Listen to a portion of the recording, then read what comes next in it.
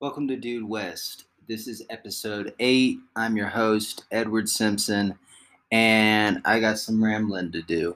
For those of you who are UFC fans like me, we just watched a miniature supervillain knock out Joseph Benavidez in one night is that the third time he knocked him out or the second? I'm not going to take the time to do the research right now, but there's no doubt that the dude's better than Joe Benavidez after that fight, to say the least. And it's a tragedy because Joe Benavidez deserves to have the reward of working so hard for so many years, to have the reward of being a champion. But he didn't get it. He fell short, no pun intended, for the fourth time in a row.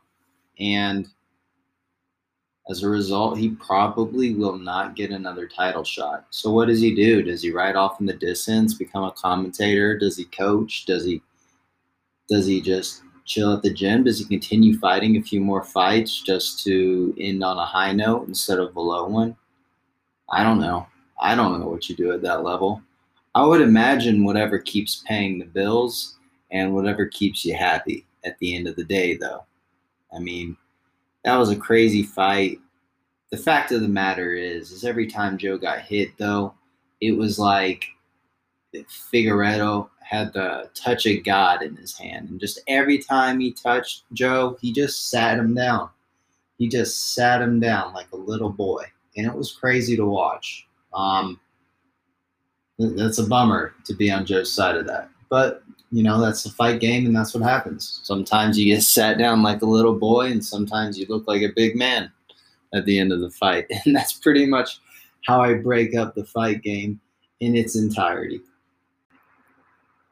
However, that takes us to a new weekend of UFC fights, and I cannot wait for the weekend that's going to come with that. We got Darren Till versus Rob Whittaker. And my heart of hearts doesn't want either of those gentlemen to lose because they're so fantastic to watch from an entertainment perspective. Darren Till's hilarious on social media. Whittaker seems like a genuine soul who just does no wrong and is the epitome of what a true fighter is. It's just grit, iron, determination, just grit. Just blood, just like an inner dog, and it's gonna be. Some fights are just bittersweet to watch because they're gonna be so awesome, but then someone you like is gonna lose too, and that's kind of how this is gonna be. However, I don't know how awesome it's gonna be because Darren Till is a very calculated striker. It's kind of that thing where it's it has the potential to be awesome because Rob Whittaker pushes the pace, but Darren Till, for all we know, could just be calculating the whole time on how to best strike in and out. And Rob Whittaker has more of a ferocity about his style, where Darren Till has more of a precision. He's just like a sniper. Same with the division champ, Izzy Adesanya. And he's going to face Paulo Costa if the rumors hold true soon enough. And that'll be extremely weird to see that. I mean, I wonder if Izzy even goes into that a favorite because Paulo Costa is just like a walking hunk of muscle. He's just, I'm pretty sure he just has extra muscle around the bone on his jaw for God knows what. He just has it. He's just growing muscles on his elbows and shit. The dude's, I don't want to say he's on roids because I don't know him, but he's a little juicy to say the least. And who knows how that fight's going to go. Those are just two starkly contrasted styles. They both stand and fight, which is cool. But Paulo Costa seems to be able to withstand a train hitting him and still not get knocked down, whereas Adesanya, he's more calculated. He's not really taking hits, but Gastelum almost knocked him down with a punch in their fight. So I don't think it's much of a stretch to think that Costa could do the same, considering Costa's a walking piston of a man.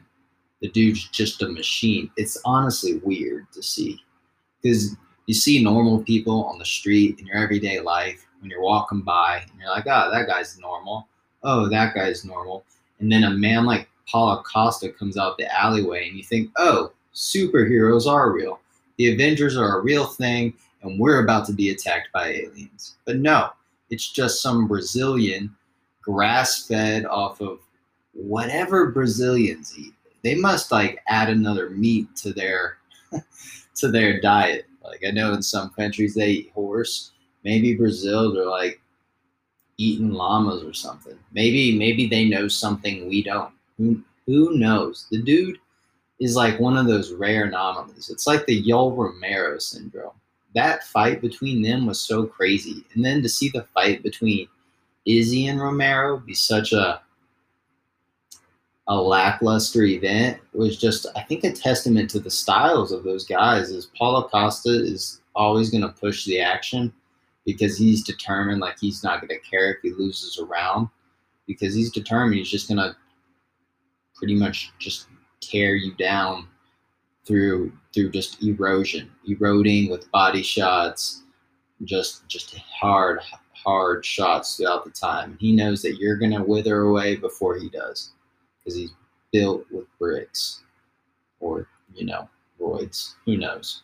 Maybe he just eats KFC chicken all day.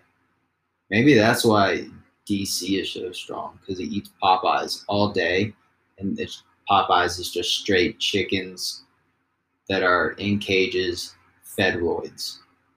But man, the UFC has been so crazy lately with how fights have been, with everything about it. I mean, I feel like I've witnessed more knockouts in my life than any day on World Star Hip Hop could produce.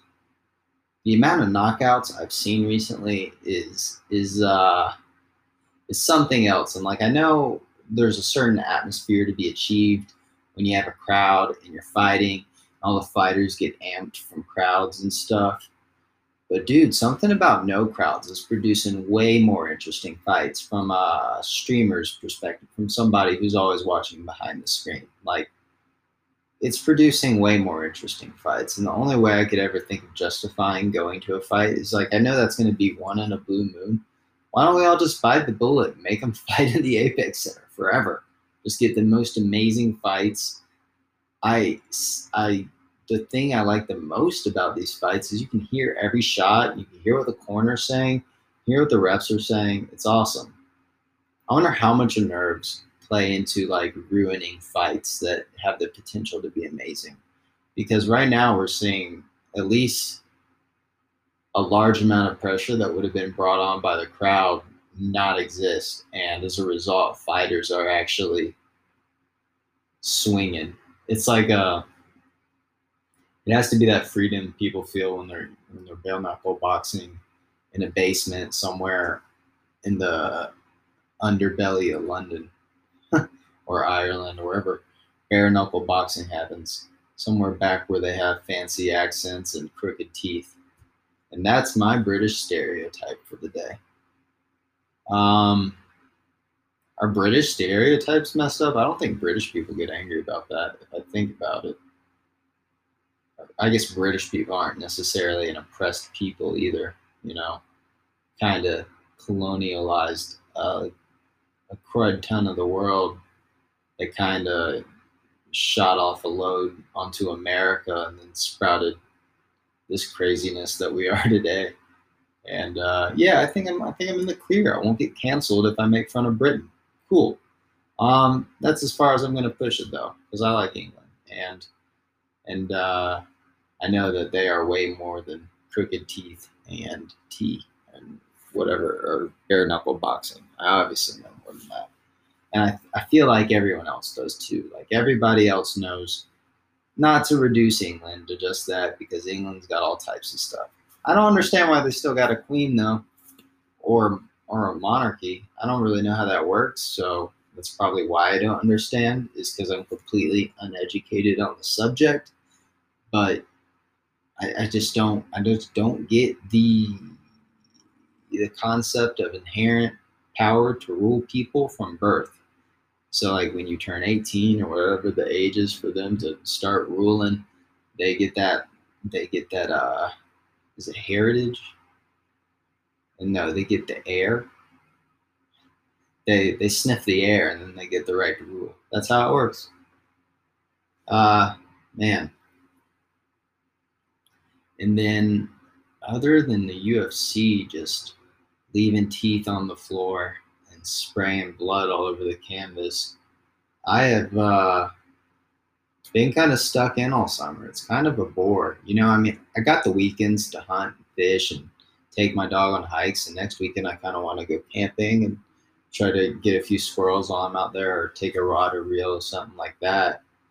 But for the most part, like summer has really wound down, or at least kept me inside. I was talking to some of my friends who live in the more populated spots of Denver. I got one who lives in Lodo.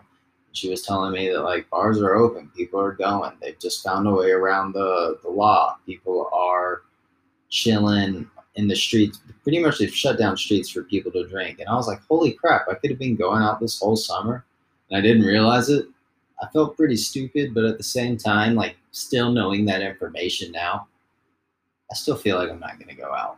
I don't really want to get sick. There's an uptick in COVID right now.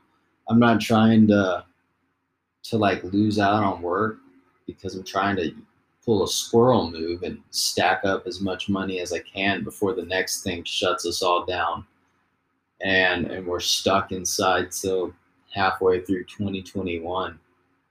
Oh my God, I wish I didn't even say that. Thinking about that sucks. If we're stuck into 2021, but we might. I read something today that Trump was like, I won't, he's talking about he might not accept if he loses the election. I don't think that's how that works. I don't think you can just choose to not accept it. Like it's not like it's like it's like he treats it like a bad breakup. Like, oh no, my Trump impression doesn't even make sense. But oh no, that's my Trump voice is just like nowhere near what it is. But he pretty much just thinks by saying, no, I'm not going to accept it, he doesn't lose the presidency. Like, that's not how that works, buddy. You don't just get to say, no, I'm not going to accept it. Gosh, I can't wait to get that inflammation out of the office, because that's all that man is he's just like the biggest boil on America's ass. And if we could just pop him and relieve all the inflammation and swelling around his little fat head, we would probably be a little better off. We just need to be able to have conversations with each other. Right now, I feel like everybody's ears are plugged with wax. Every side's trying to say something and no one's listening, and it's ridiculous. And to be honest, I hate how divided it is, because like people like choose teams in a way that doesn't make sense. Like they don't choose what their beliefs are. They just choose to support whatever the party says. After a certain extent, it seems like there seems to be, I don't know, I feel like a lot of more people should be in the middle, because there's good concepts on both sides of Republicans and Democrats, but you could just like take the best of both, it'd be a lot better. I don't get why there's no willingness to compromise in politics. Maybe it's because there's money wound up and 1,000 other things above my head. But man, it is such a headache to watch unravel as a 25-year-old. I'm a writer. I graduated Florida State University. I've been out of college a few years right now.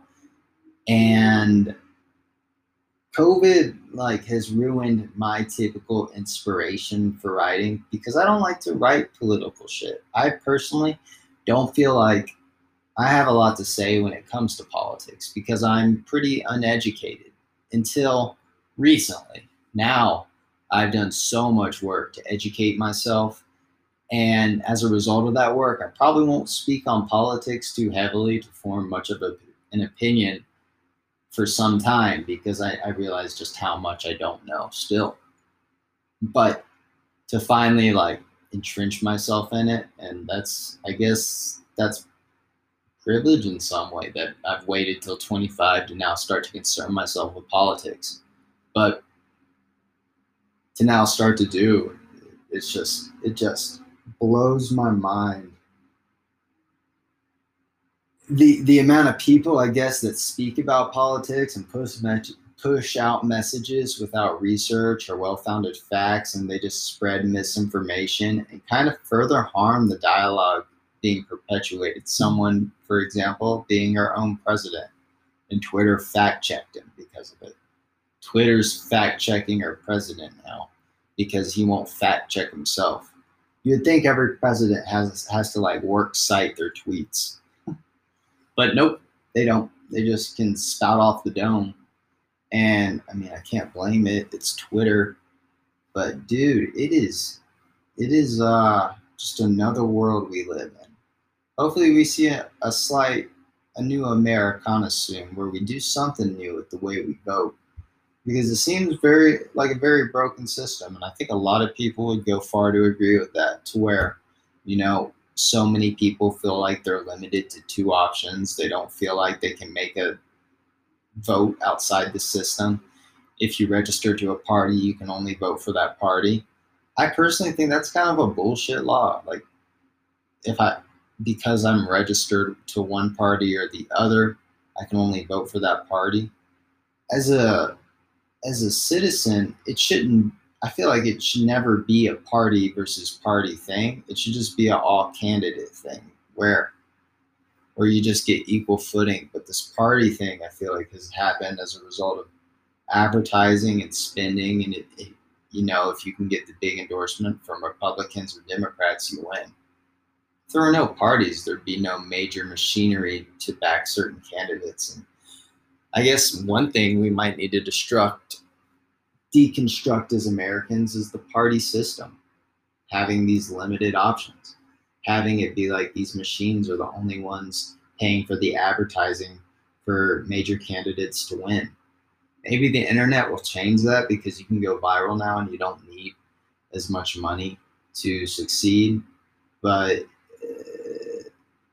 I don't know. I'm sure it will change. It has to. There's no government that stayed exactly the same throughout all of time. And I'm sure ours won't either. It would be absolutely insane, now that I think about it, if we get 500 years down the line and we haven't done anything to like update the original Constitution. I know we're always making laws in America and yada, yada, yada. But like, it would be insane if we didn't do some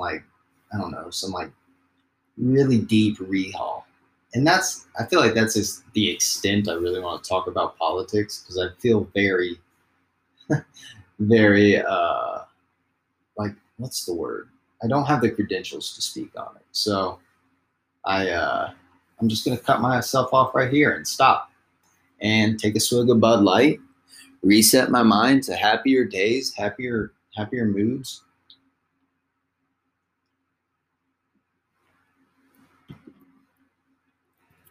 And continue on, because I live in a great place. I live in Denver, Colorado. And I'm hard pressed to be angry about much living out here, other than right now it's another level of heat, like I'm sure many people are experiencing as a result of summer. But moving here from Florida, there's a stark difference, and that's that not all apartments are fitted with AC units right off the bat. And that has left me so sweaty so many nights. I don't even sleep under my bed covers anymore. Excuse me, huge burp there. But I don't sleep under my bed covers anymore. I just sleep on top of them, pretty much naked, and try to get like every body of air fan pointed at me in the room. I just bought another fan today because I was like, one's not enough. I need two. amongst several other things I bought, because I could use several things, and we don't need to go into that because I'm sure people do not care about my haul from Target, the one-stop French stop for all home goods and necessities. Went fishing at Chatfield State Park this week. Didn't catch a thing, so I'll probably mark that place off my list of places to fish. There's been a few places I've caught fish, but out of out of sake of sparking interest, I'll probably keep them to myself for the time being until I make a video about them and actually show up with some fish in them instead of just telling people I catch fish there. I'll provide a little evidence as well. But uh, where at least the lake we went to in Chatfield was just not worth it. As far as I could tell, it's probably very shallow, and the fishing pressure was very high, just along the whole bank, all the way around it. There were people fishing, casting lines, dropping lures. However, it's still a good day. A bad day fishing is still a good day. I don't want to sound negative, because while I was there, I saw a deer, I saw several coyote, got to watch heron, got to watch the water. Something about the water, how it takes on a mercury silver reflection in the sunlight, is always very soothing to watch in a way. I remember, well, maybe not always soothing, maybe sometimes somber, because I've been in some somber moments watching water. I could have a whole album just titled "Watching Water." If I was a musician, I'd have a whole album dedicated to that, because I have had some somber moments over a body of liquid, a body of that H2O. Get some morose thoughts going. I've been out on the West Coast watching waves crash against the rocks of Sonoma County. I've been in Florida watching the Atlantic creep up in low tide at sunlight as the sun kisses the ocean and turns the whole surface silver. I've seen it all, man. I've seen all the waters. Now I'm out in Colorado experiencing its lakes. They're not as clear as Florida lakes, but I don't blame them for that. Uh, they're not as clear as Florida springs. Florida lakes are muddy too. I should, correct myself, because we got catfish, and anything a catfish lives in is not clean. No way. But it's nice out here. I enjoy the fishing. I want to go squirrel hunting though. Fishing is nice, but you gotta mix it up. You gotta throw a little variety in there. They all pose different challenges, yet at the end of the day, they all end up in dinner. So you can't really hate going off and doing either one. It's just, I guess, what you're in the mood for to eat. I'm probably more in the mood to eat squirrel more often than fish, but that's just a personal thing. And it's not a Florida thing. It's a, it's something. I know it's not for everyone. And if you're listening to this and you're like, what in the world, dude? Squirrel? It's normal. Just trust me. I'm not going to try to sell you on it, but to to put it in your mind, just think of it like how people make rabbit stew a lot, or they used to in the olden days, back in the early 1900s, late 1800s, where people were just making stews out the wazoo.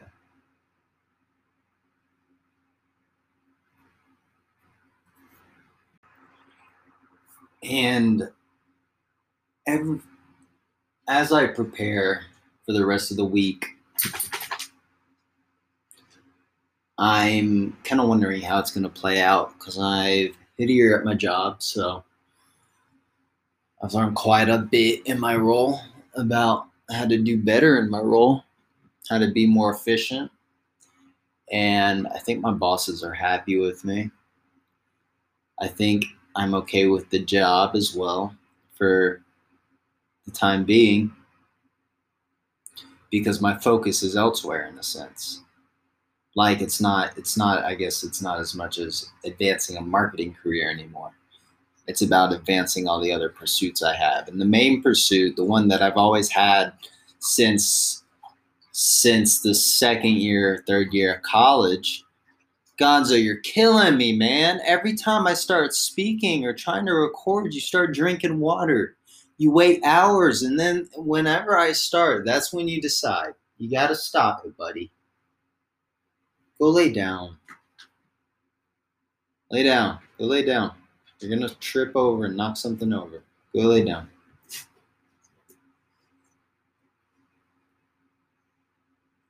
And ever since my second year of college, when I started figuring out what I wanted to do, I knew it was in some fashion use language. I know a lot of people say tell stories, but for me, I don't think it was as much as a need to tell stories, because I don't have many stories to tell when it comes down to it at the end of the day, or at least I don't have many to tell that I find interesting myself. Not to say that I haven't lived a fun life or anything like that. It's just, for me, stories need a certain factor that's unbelievable for them to be interesting. And that's why I guess I don't feel like I have many details, because my interests always veer toward fiction. And there's a few um, nonfiction authors that have definitely caught my attention, but I think that's mainly because of the choice of language that they chose to use at the end of the day. For example, Ernest Hemingway changed how writers thought about the use of simple language, the use of simplicity, and how it could still tell a good story. However, with simple language, something that has to be done is the story has to carry a lot of the work, because the language isn't going to be there to do so. On the other hand, Jack Kerouac had a very blues, sing-songy type of prose where it was lyrical throughout the whole narrative, and the story itself was loose. It wasn't anything that was a majorly structured narrative. It didn't have a lot of conflict. It didn't have a lot of resolution. There wasn't tons of drama. It was more all positive. I would say his stories were very positive, at least the ones I've read, except for Visions of Gerard or Visions of Cody, whichever one you've read. But it was all done with a hint of inspiration. One inspired by his friend Neil, I believe his name was. I forgot the whole name right now, and I'm drawing a blank, and that's because of my friend right here. But good old Bud Light. But his stories weren't as much carried by narrative, and I think it just becomes on how good you do something, which can kind of support the rest of your book, your literature, so to speak. And they both found their own way to support their own writing and create their own style while still following the rules of writing in a way that employed them all. Maybe not equally, but they still employed all the rules, or all the basics, not the rules. There should be no rules. But it's interesting to think about that, and to think about my pursuit of what I've wanted to do since college, because I've never been focused in the story. I've always been focused on the language. And that's, I guess, why I veered off towards poetics, toward poetry in college. And that was my fascination. And that's what I got into, and what I stuck my nose in and sought off at night, drunk, under the sky, always under the sky. I don't know when I've ever been above it. But to find some sort of slur, some sort of meander into the uncanny, into the vibrant, and toward the lyrically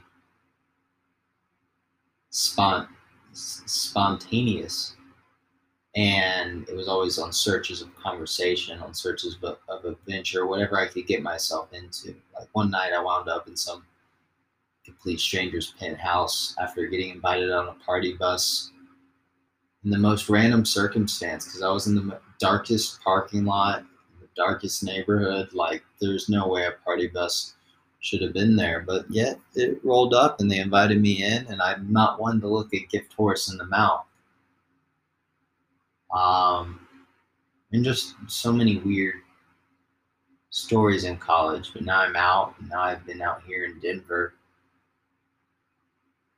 and right when I wanted to start, I settled down a while. I started looking at the world when I got out here. And I mean, maybe I didn't start because I had this whole thing in my last year of college where I started traveling. I worked on a ranch, I worked on a pot farm. I shot across the underbelly of America, the Southwest, up the West Coast into Nevada to hang out a month and drive cattle.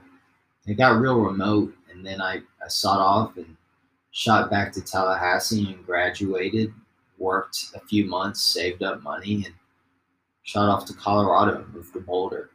And when I got to Boulder, and I didn't land a solid job at first. I was working odd gigs. I was working online jobs, doing social media remotely for different healthcare practitioners, different plastic surgeons, just really weird social media gigs. And I picked up a restaurant job. I was mixing part-time jobs, juggling a few to pay the bills, living with roommates, which was not my favorite thing because I hate cleaning up after other people. I can stomach it when it's myself, but when it's other people, something about it just irks me.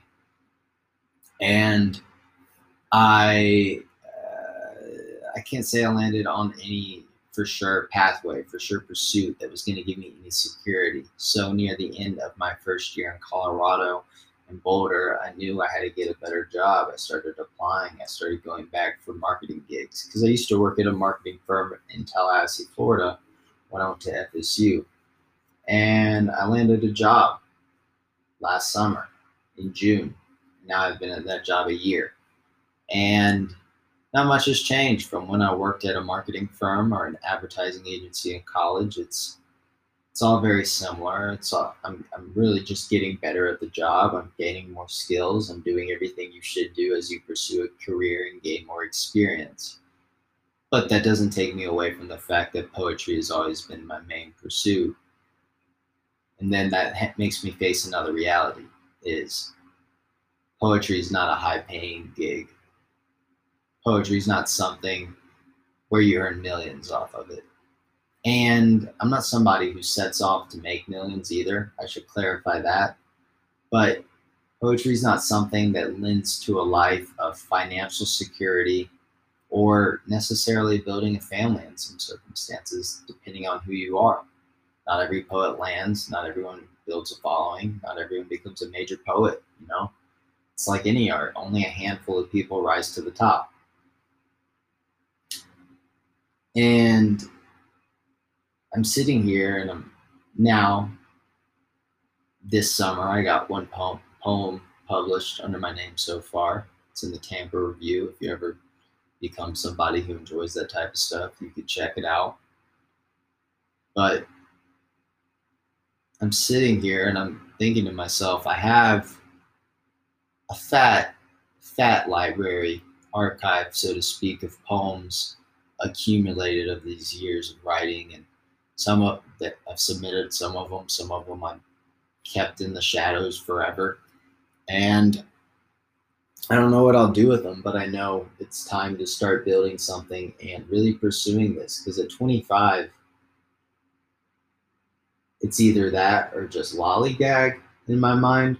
Because if I'm not setting off on an actual pursuit by this point, or an actual path to really like build a career and build a viable income to live a life where it's not just survival, I have to start now. I can't wait till 35. I can't wait till 40. I can't work as a bartender all those years, because that doesn't give you the same opportunities of huge financial growth. Sure, that's like financial security month to month, but at the end of the day, that's still, it's a paycheck to paycheck type of lifestyle, and that's not the type of lifestyle I'm setting out for. I don't know how I'm gonna hit those goals, because I know I want those goals to be a result of me doing something I love doing. I don't want to just turn into like a money pig where I just do things for money. But I got to figure out the routes to kind of use my. I have to strategize. I think that's something I'm learning. Is like, you can do all these things, but if you don't work to somehow market them, I guess in some regard, then they'll never be seen. You'll never build an audience, and you'll never make a splash. And that's something I'm facing recently. Is like, all right, I'm recognizing all these things. I know how this goes for so many brands because I work in a marketing agency. I've worked in advertising agencies. I've done the copywriting thing, and I get it. I get how that whole thing works. And at this point, it's like, oh, do I want to keep serving brands forever, or do I want to finally break off? And I know the answer to that, because I know in an ideal world, I'd just be shooting off books left and right. People would be buying them, and I'd be happy. But I wonder how many people still love reading now, when everybody's attention span is a maximum of 8 seconds on a platform like YouTube. I wonder how many people are eager to pick up poetry and read. And I wonder what's the future of art? What's going to be the most popular medium? I feel like it's always, when TV arose, it's become that. And video's always been king in a regard because it's so easy to digest without a lot of effort. Everything's kind of delivered to you in a very nice, sensual package. You get imagery, you get audio in some formats, you get like 4D effects, I guess. Water splashes your face or something in like theme parks and stuff, and you have 3D goggles. But it's just easier to take in, and it might feel slightly more natural as well, because you see a face or you see a familiar scene, familiar landscape or something, where you're like, oh, I don't have to imagine it anymore. But I realize that takes away the zest of language and the zest of things that make specific arts special. So now I think I'm faced with the question that maybe this has all been a mentor. Well, let me sidestep here. Maybe this whole podcast or this whole latter half has been a mental exercise for me to get to this realization. But now I realize poetry is pretty much a dying art. In a regard, it's like Blockbuster, and people aren't as focused on it. Like, there's a niche crowd for poetry. Some may call it indie, so to speak. Some may call it older. Maybe something happens when you get more mature where you realize you want your attention span taken up for longer, and you don't want these quick forms of meaningless content. You want real digestible stuff. Maybe that's what poetry is geared towards, an older audience. I'm not really sure what the future of art is, but I know we're all faced with a evolving landscape due to the internet and due to popular media like YouTube. And it just makes you wonder how. I guess my question is, how do I help poetry grow, not only for me personally within my own career, like not how do I not only make my poetry grow and gain a fan base, but how do I make the overall art grow? How do I draw attention to it in a way that's original for me? I'm stuck on that lately. I don't know how, because I might not relate to many people. I mean, I should say I think the word's empathetic. I understand a lot of people's struggles, and I have the full ability to like sympathize with those and stuff like that. But to another extent, it's like I just don't usually have the same interest. Like I'm always, how do you write about snowboarding down a mountain when that's all visceral, when that's all speed, adrenaline, and gravity plummeting you down a slope toward the bottom of the earth? I don't know. That's my thing. Is how do I write something that people want to read about? Like this, is there a snowboard poetry audience, for example? Is there a audience of poetry that loves Muay Thai? These are the questions. Kind of a random tangent to go off of, but this is my podcast, so I'm gonna run it how I want to run it, because inspiration comes from all places. Anyways, I think that's a lot of time I've spent kind of ranting, and I have plenty more I could rant about, but I'll save it for another episode because you got a day to live, and I already appreciate all the time you spent listening to this podcast if you made it this far. So with that said, if you want, I would appreciate it if you share this podcast or if you give it a review. That'd be cool too. I'd love to hear what people have to say. I'm always open to comments. I'm always open to suggestions, and I'm open to collaboration as well, I guess. So thanks for joining me. This is Dude West signing off.